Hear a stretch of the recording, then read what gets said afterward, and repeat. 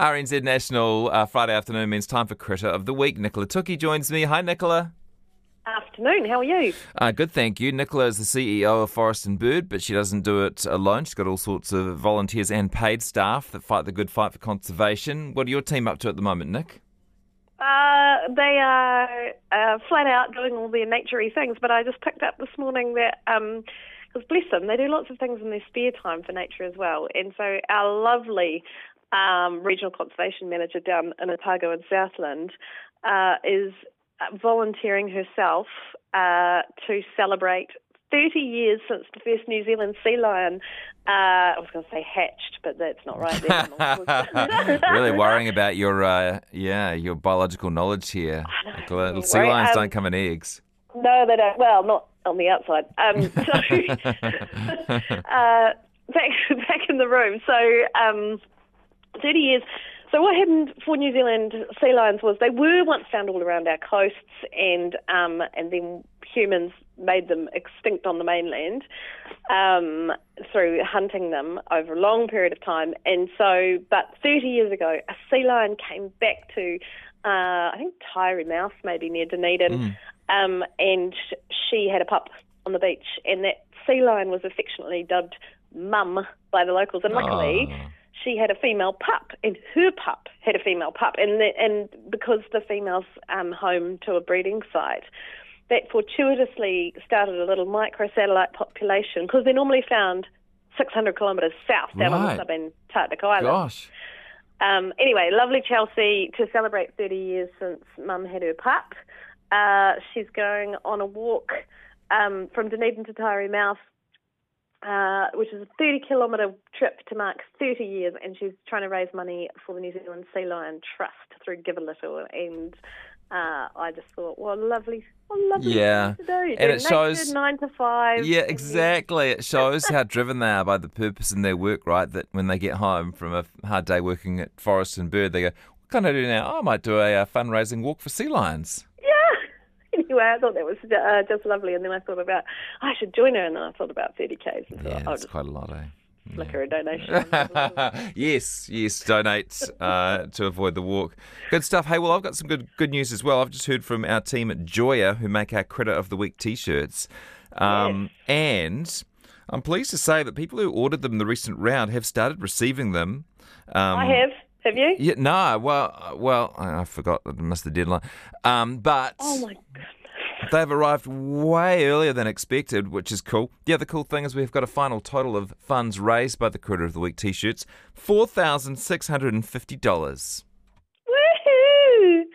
That is fantastic news. I'm still a little bit double taking about. For how many Critter of the Weeks did we say, don't miss the deadline, people? Yeah. Anyway, let's not focus on that. Let's focus on the fact that we now donate this money to New Zealanders doing cool things in conservation, weeding or picking up rubbish or planting natives or trapping or otherwise looking after our natural world. If you could really use some cash to help with your conservation efforts, would you get in touch with us, please?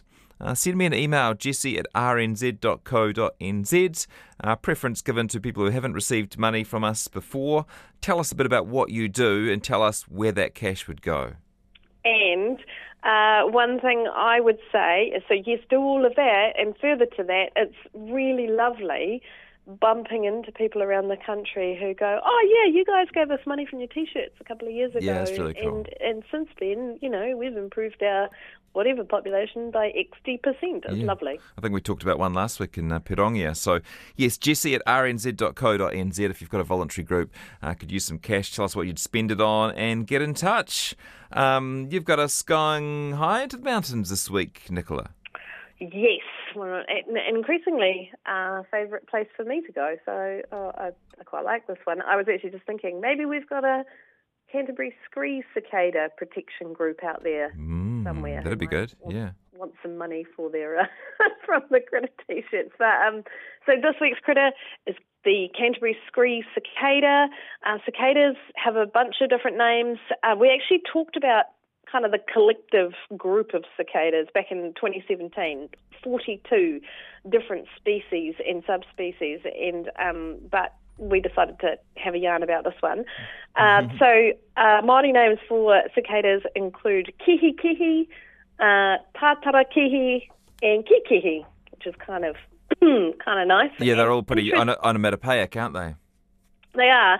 And I remember that one of the fun facts that we talked about for cicadas last time was Māori, when they kind of started to get to know European settlers as they were arriving around the country, couldn't really make much sense of what they found quite staccato, sharp-sounding sort of noises in terms of the language. Yeah. And so they described the language of the European settlers as te reo kihi kihi, which is interesting.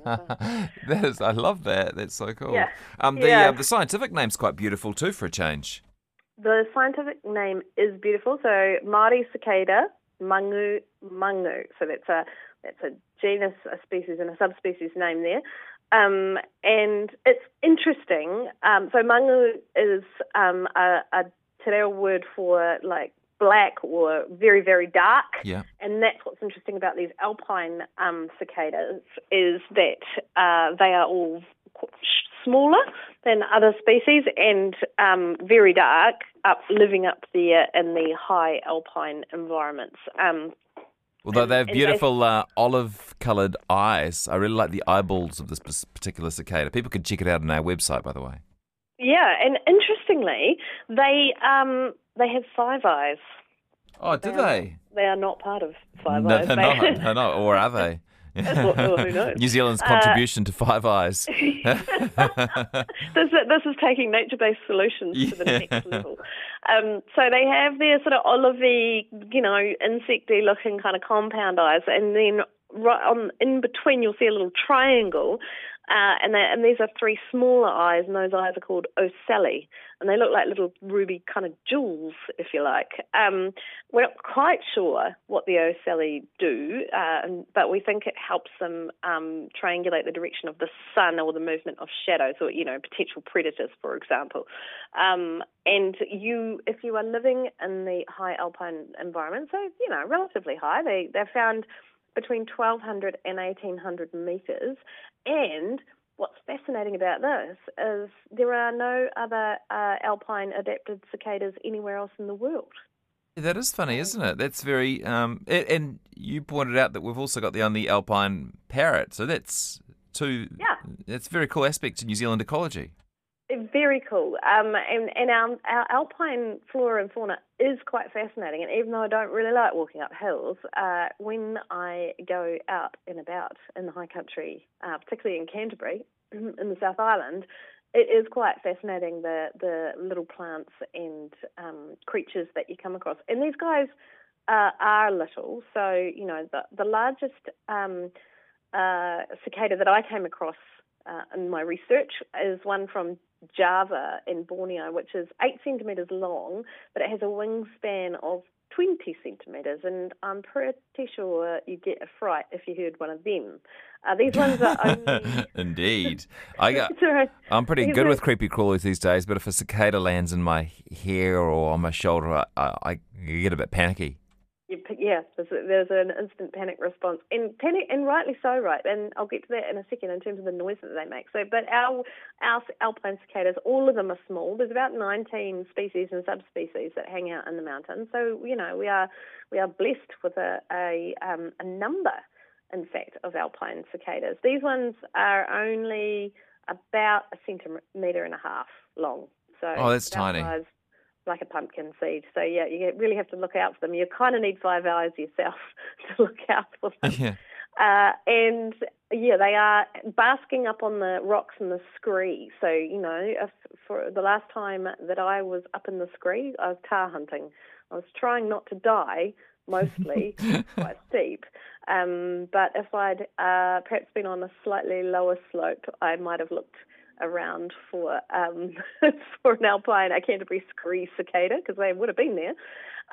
If you remember, when we talked about cicadas last time around, the thing about them, of course, is the noise, and that's why we're talking about them now. You would think we are starting to move into summer. I've just seen a hailstorm and some snow and sleet here. Yeah, it's been hosing down in Auckland as well, but technically 27th of October, yes, summer months are almost here.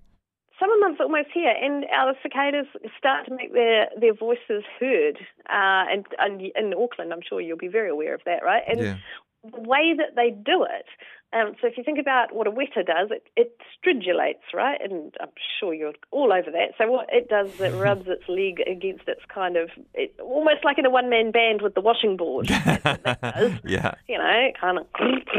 Yeah. But a cicada, some of the species of cicada, these ones, use a timbal, right? So think about like a bongo drum, or even better, if you've got a empty 1.5 Coke bottle, and you push it inside and out, and it kind of makes that popping sound. Yeah. That's what they're doing, but they're doing it 600 times a second, and I definitely can't do that with a Coke bottle. Well, what is the cicada equivalent of the Coke bottle? Is it their diaphragm or something? It's it's these little drum. Basically like a drum lid that sits by their back legs. Gosh. Only the males sing, but the noise of them is very significant. So some species of cicada can be like louder than a blimmin' tractor. You know, they are, I was going to say louder than my husband snoring. Yeah. I feel like I embarrass him. Yeah. No, that's okay. That's okay. I'll always defend a snorer. Really? Wake up in the morning, my wife will say, "Man, you were a loud snorer last night." I say, "I was unconscious. Can't blame me." Wasn't me. Yes, no, there's a lot of snoring in this house. I think I'd prefer cicadas. Anywho, the cicadas they can be as loud. Some of them are as loud as a motorbike, or it's like having a lawnmower around. But interestingly, each species have their own different dialect. And actually, if you're in Auckland and you're not climbing mountains looking for the Canterbury scree weta, if you snap your fingers repeatedly, you can actually try and lure them down and catch one in your hand. There's a trick for summer. Really? Yeah, because the males will obviously be lured in by that kind of a sound. Gosh. They're trying to get rid of the competitor because they're singing to impress the ladies. The ladies don't sing; they're just waiting for the American Idol of cicadas to win. They start to, and it's interesting because they only live for a couple of months in their adult form. So, and prior to that, they're living under the ground. And so for these wee alpine cicadas, for some years, we're not quite sure. I know that in America, there are a couple of species of cicada that live under the ground for up to 17 years. Yeah. The wee Canterbury scree cicada, we're not quite sure. But what they do need are kind of near glaciers or patches of snow where the kind of meltwater hangs out. They need that moisture like most insects do. And so obviously we're looking at an El Nino sort of a year. We're looking at increasing kind of heat and dry as one of the impacts of ongoing threats of climate change. And so, that may well put them further at risk. And they are in the kind of at-risk, naturally uncommon category. So we don't quite know what's going on with them. We certainly don't quite know what they're doing under the ground, other than we know that cicadas are sap suckers. So they like to plug into, if they're a nymph, the root of a plant and suck on sap until they've had enough and grow up. Interestingly, males can suck sap and sing at the same time. Oh, boy. It was fascinating. They obviously multitask better than the human species. Could I invite you to rate the attractiveness of this particular cicada, the Canterbury scree cicada, on a scale of 1 to 10? Sure. I think you're right. It's got incredible, lovely olive eyes, beautifully camouflaged, and very tiny. It's probably a 4.3. Woohoo! I think I'd be happy with that. I'm now going to make it my mission to find one. Yeah, cool. Send me a picture. Roger. Might need a pretty good phone, though, to pick it up. At only, what'd you say, a centimetre long? Yeah, pumpkin seed. Gosh. Could be a problem. Nicola Tookie, see you at the Hawke's Bay Writers Festival this weekend.